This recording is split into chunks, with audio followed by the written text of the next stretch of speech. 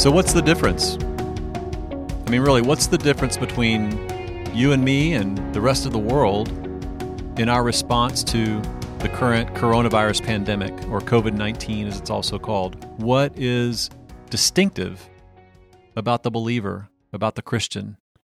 What is unique in terms of response by those who are part of the body of Christ? Welcome, everyone, to a special episode of the Building Faith podcast. I'll be joined in just a few moments with Pastor Shane Kohler, and we'll start to try to unpack those questions, knowing that we have before us not only responsibilities to react and respond and make adjustments to the current circumstance around this pandemic, but we have a great opportunity given to us by God to really demonstrate the profound love of Christ in distinctive ways. So settle in and enjoy this very informative time of the Building Faith podcast.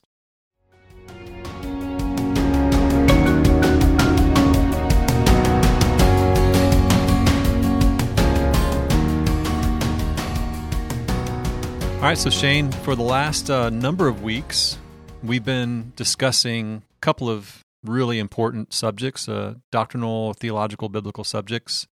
We spent some time talking about the providence of God, and then most recently we began talking about prayer, and we had intended to continue with at least one more podcast on the subject of prayer, but it seems to me that there's some current events that might be of a needed nature for us to speak to, and I think that that's what we're going to talk about today, right? What a stroke of luck. Providence. How lucky are we Yes. To actually finally have something that we can actually pray about. Yeah, that's right. And really ponder how this fits into the providential working of God. Well, obviously, God knew we would be right here. Even as we were making our plans, He's directing our steps, and you and I discussed it briefly and felt like it might be helpful to move forward with some discussions on prayer, but probably more helpful to take a break and kind of address the issue at hand, which is the spread and the rise of the COVID-19 virus that's on us. And of course, this past Sunday, we had to make the decision, as most churches across our nation did, to suspend services, public services for the time being. There's a lot to think about from many angles. I know for us as leaders, there are logistical issues. There are spiritual issues. There are economic issues, societal issues, all kinds of things that are coming at us, and all of them have their own. I guess you might say tentacles that kind of get intertwined. Yeah, hearing you say that, I've talked to several different people about this. I think it's something that's, it's not a hard step to take in your thinking, but just hearing you kind of lay out all these different issues that this virus has sort of brought to the fore, all these big issues, and to think that it's a microscopic organism under the providence of God. We were talking earlier about how it's an interesting little scenario to consider, how it doesn't take a large catastrophic external event to really confront us with our limitations. Well, it's Sunday I did a message on this in our broadcast, and I kind of just traced through some of the plagues that have historically swept across the earth, and many of them taking place in the Christian era. And it's not surprising then that as Christians across the spectrum have tried to wrap their minds around this and the sort of the whiplash effects that we're all feeling about what's going on around us as society coming to a halt and church even coming to a halt. A number of places over the last week have tried to look back in history to try to figure out what can we learn from the way Christians have responded to these kinds of situations, because the reality is none of us who are alive really have any experience with anything like this. No, not at all.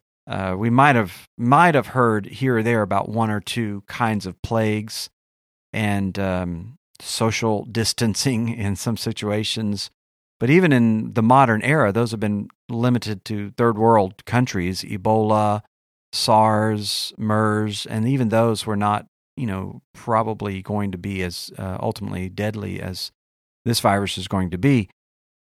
So we've got to find some basis to try to establish some groundwork, and so people have looked at history, and I confess I've been one of those who've been doing some reading in some sort of historical responses to these crises.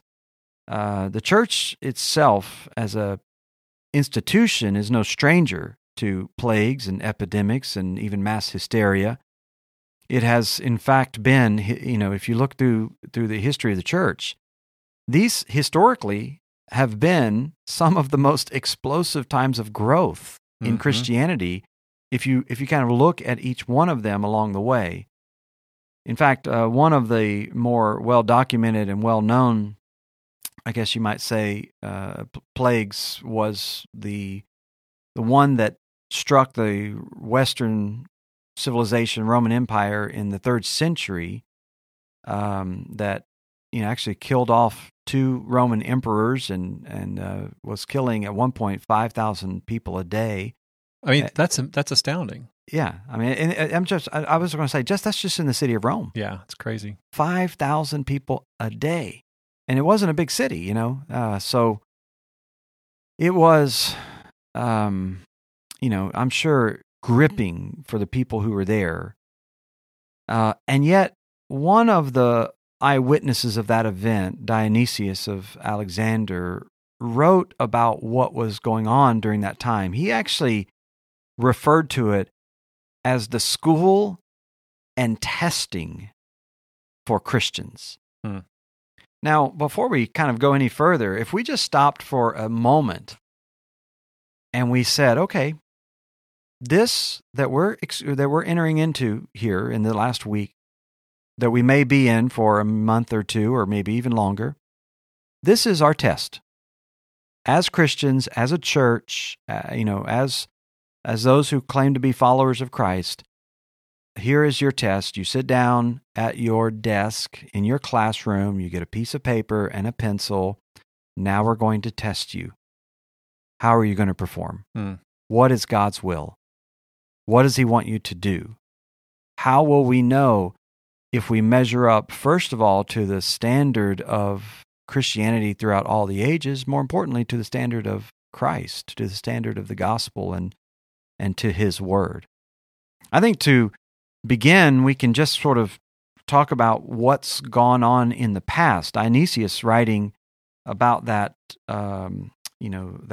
what they call the Antonine plague. I want to say Antonian plague. But the Antonine plague, he writes this about what was taking place at that time. First of all, just the fact that the difference between Christians and non-Christians during the plague was astounding. They could actually document, and they can document, that the impact of the death rate between areas of the Roman Empire that were more Christian and those were less Christian was markedly different.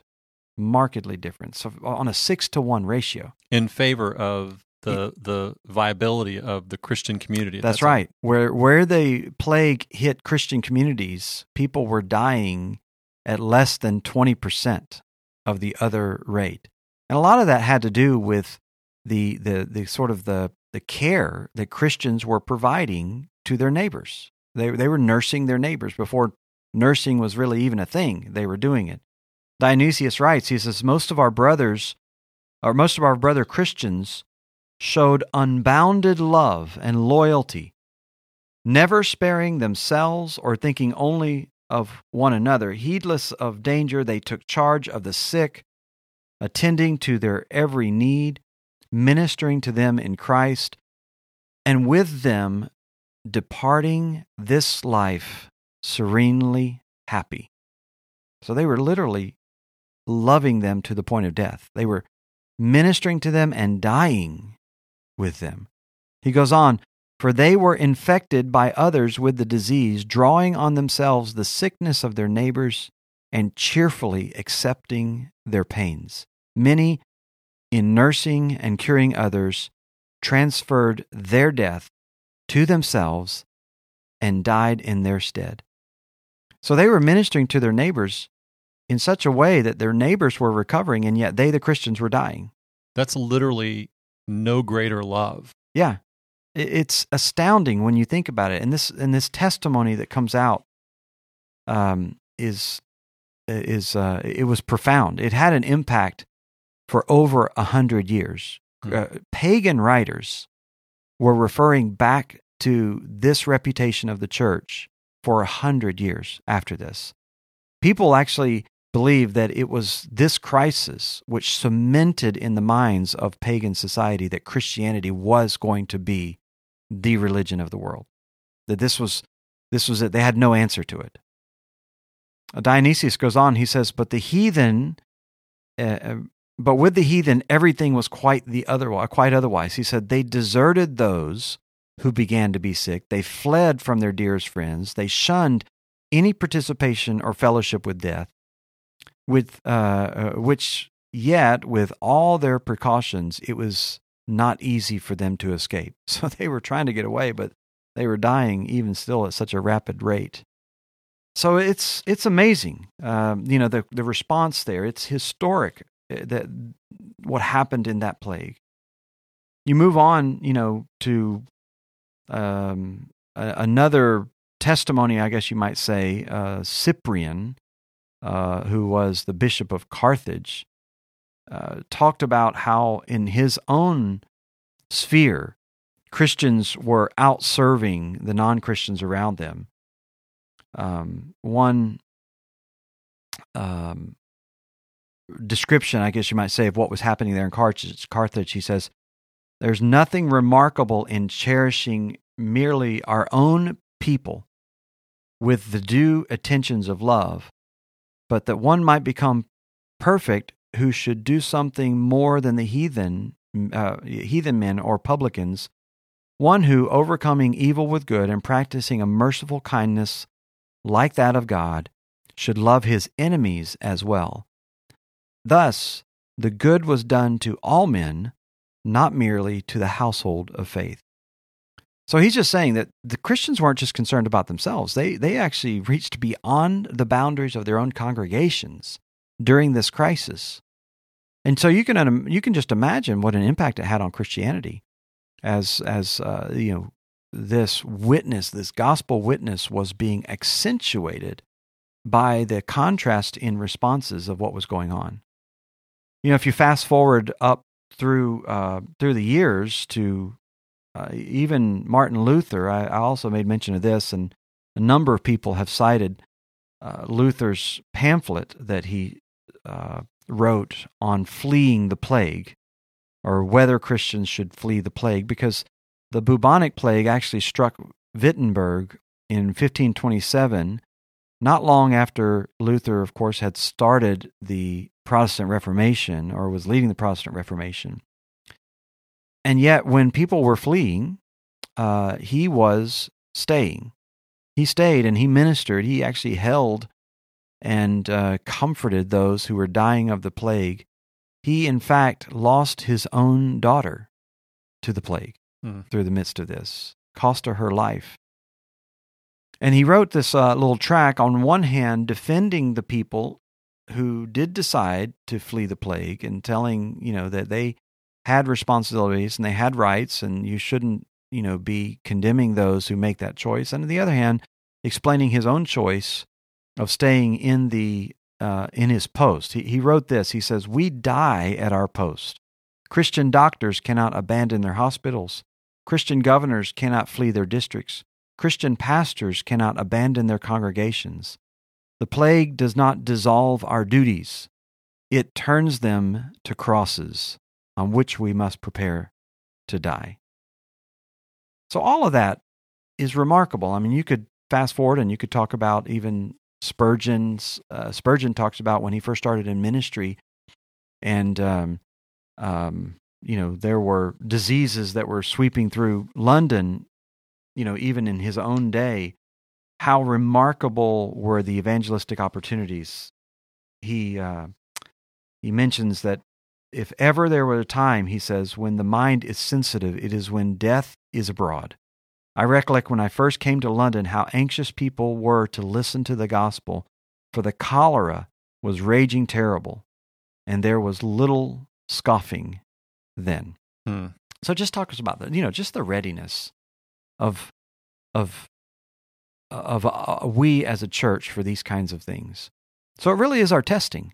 It really is our school of testing. We remember everything that our Savior taught us. Do unto others as you'd have them do to you. Love your neighbor as yourself. Greater love has no man, but that he lay down his life for his friends. Or even Jesus says in Matthew 25, when the day of judgment comes, the king separates humanity as a man separates sheep and goats. And he says to those on his right, "Come you who are blessed of my Father, inherit the kingdom prepared for you from the foundation of the world. For I was hungry, and you gave me food. I was thirsty, you gave me drink. I was a stranger, you welcomed me.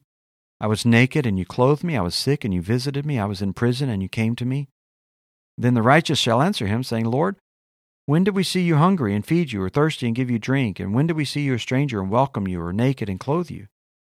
He said, the king answered them, "Truly I say, when you do it to the least of these, my brothers, you did it to me."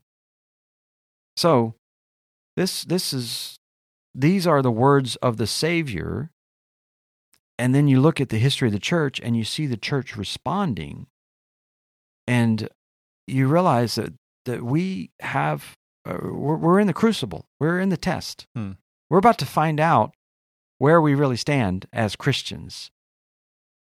And I think if you could summarize all of that, what our response should be is it ought to be others-oriented.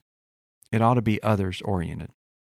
Now, those were tremendous lessons, but we live in a modern age, right? We live in a modern world. We live in a world where people understand germs. We understand how people get sick, and we understand how things, happen. That's so much of why we are being asked to, not have social interaction with one another. So in a world of germ theory, the transfer of some of those particular things, and in a world of modern medicine and hospitals and doctors and all that other stuff, we're not running out into the streets finding people with, blood running out of their eyes. That's right. You had a quote there of what was happening in that plague that you were having fun with a minute ago. Yeah. So just to give everyone some perspective, I just because we have a transparent operation here, I wanted to introduce the podcast with this quote. I felt like it would be a good attention getter. But this is literally how Cyprian described the symptoms that were being experienced during the plague that Shane mentioned at the very beginning of the podcast. This is quoting Cyprian. "The intestines are shaken with the continual vomiting. The eyes are on fire with the infected blood. That in some cases, the feet or some parts of the limbs are taken off by the contagion of diseased putrefaction." So what you're saying then is you're not calling us to run out and look for people with symptoms similar to that. Yeah, we're not finding the guy coughing on the street and going, throwing our arms around him. That's right. Those kinds of things. We live in a modern world, and I think this is where, perhaps this is some of the struggle for Christians, and it is some of the reason why we may not be as fully prepared to respond to this crisis as we need to be, because you might think of it this way: it's the most direct care of the ill has been professionalized, and that's not bad. I mean, we're beneficiaries of that, and most of us are not in the professional medical environment, and we probably shouldn't assume the primary medical care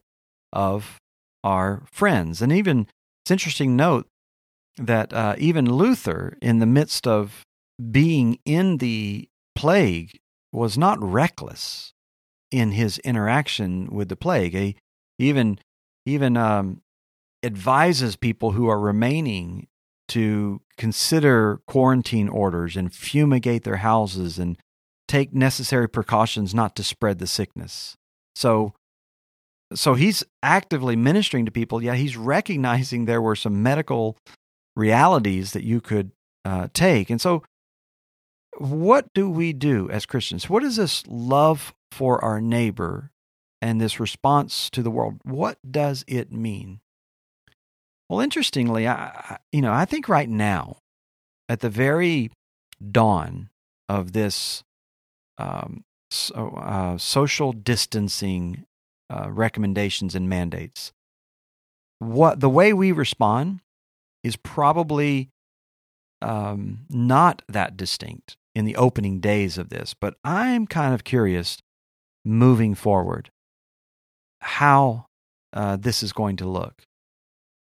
Because our medical professionals are telling us what needs to happen in order to reduce the curve of transmission and spreading of this disease.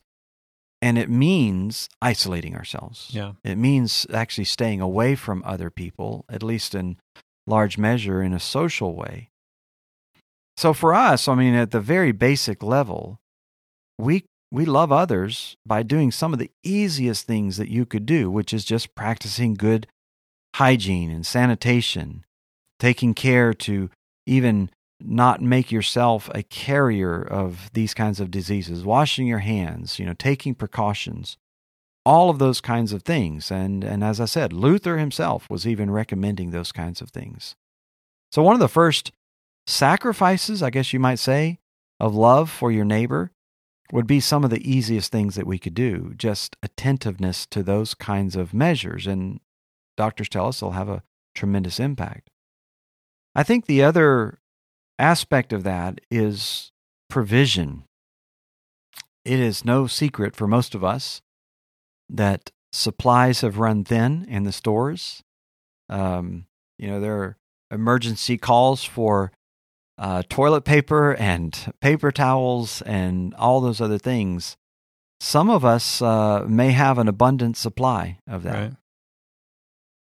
And rather than just kind of looking in our closet and feeling secure because we've, absolutely jammed it full of those resources, I think one of the practical things we could do is just open up our pantries, open up our homes, open up our lives to make sure that our neighbors, our friends, see the care and the love of Christ coming out from us, saying, I have, but I'll share with you during this time. I have, and I'll be glad to meet your needs. That's without even identifying those who are sick, but just showing love during a period of time here. I think, it goes beyond that to, trying to figure out ways that we can encourage families, encourage people who might even be struggling with this. Some people who are, perhaps infected are going to go through times of crisis. We may not be able to give the direct medical care, but we can be very responsive to the families who are being affected by loved ones. If their grandmother or their mother or someone like that comes ill and maybe even is hospitalized, just being very sensitive, very quick, not to think about contamination. I don't want to get close to those people but thinking about how can I minister to them. I think about all this because, in thinking about the providence of God, it's, and this message that just rings through in some of this historical data that you've presented, these accounts from past plagues and the Christian response, that is not just interesting, it's profound. When you really look at what Christians did in the face of some of these events that are similar to what we're going through now in terms of it being a disease that's kind of running its course across the world, what is ringing clear, if nothing else, is that the Christian response should be distinct. It should be observable, and it should testify to a profound love without any question. And it's interesting to try to think through that in the way that you've kind of sort of sounded some of this out. What does that look like in a modern context with our knowledge of how these things spread and that kind of thing?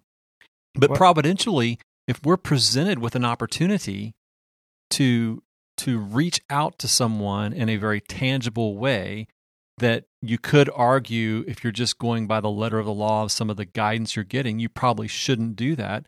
Well, the Lord might have placed right in front of you, right in front of me, an opportunity in His plan to demonstrate that distinct love. Mm-hmm.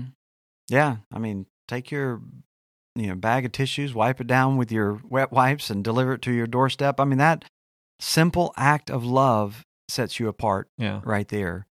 Writing cards and notes, sanitize them and drop them in the mail to people that you know that might be suffering, offer to, deliver a meal, go to your neighbors and who might be perhaps in high risk or highly vulnerable to the disease. Ask them if you can pick up the groceries for them. I mean, there's just all kinds of practical ways that we can set ourselves apart, and it's our test. I mean, this is the spotlight. Yeah. And like I said, I actually don't think that it's going to be that dramatic right now. In fact, I still think, to some degree, the dust is just maybe still being stirred up. It hasn't quite settled. But at some point in the next week or two, people are going to kind of just get their bearings a little bit. Right. And I think that's actually when high time is going to come for us to set ourselves apart. Right now, people are just trying to figure out how to function, but pretty soon there's going to be this response. I've already done some reading on more recent events, and I found a couple of things interesting. First of all, the most, I guess you could say, the most, the nearest event to which we could compare our current situation is the Spanish flu. A lot of people have made that comparison. 1918, the Spanish flu, which swept across the world, killed so many people. I did some reading even on Atlanta, and I was kind of curious about churches closing and stuff like that.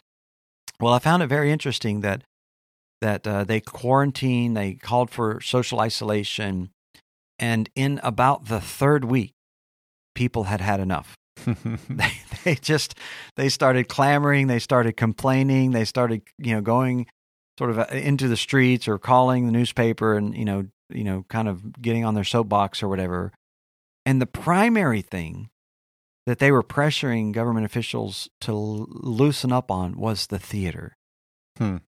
So they wanted to have social contact, but it wasn't the church. And it wasn't to volunteer at the hospital. And it wasn't for this. It was so that they could be personally entertained. They wanted, for their own narcissistic reasons, to do what all of the healthcare officials were telling them is going to put you in danger. And the government, by the way, capitulated. And while the infection rate in Atlanta had started to taper off after 3 weeks of social isolation, it actually started to rise again. And by the time you get into January of 1919, they had more cases than they had in October because they relaxed the standards of social isolation. I hope those were some really good shows they went to see. I know. Well, yeah, they said it was like, packed for nights to come. But I think this is where it's really going to hit us is, are we going to start putting our own entertainment, indulgence, luxury, or whatever it might be, demands ahead of love for our neighbor?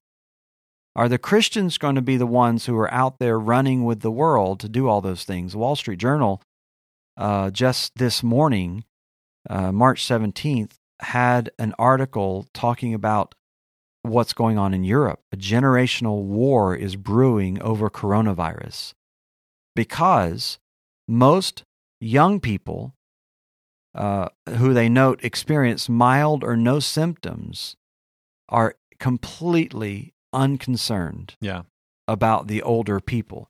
And they have grown tired after just a week or two of social isolation.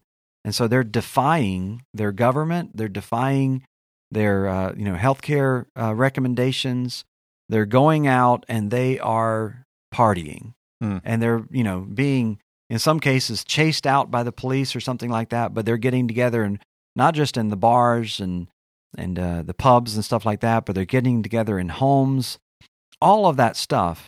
In fact, this is really, really sad, but in our own country, there is already a trending hashtag in Twitter called Boomer Remover.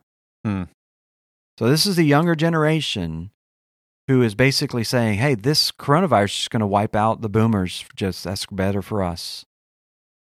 So my question, because it's already it's happening right in front of us. Yeah. What happened in the Spanish flu? What happened all the way back in the Antonine Plague?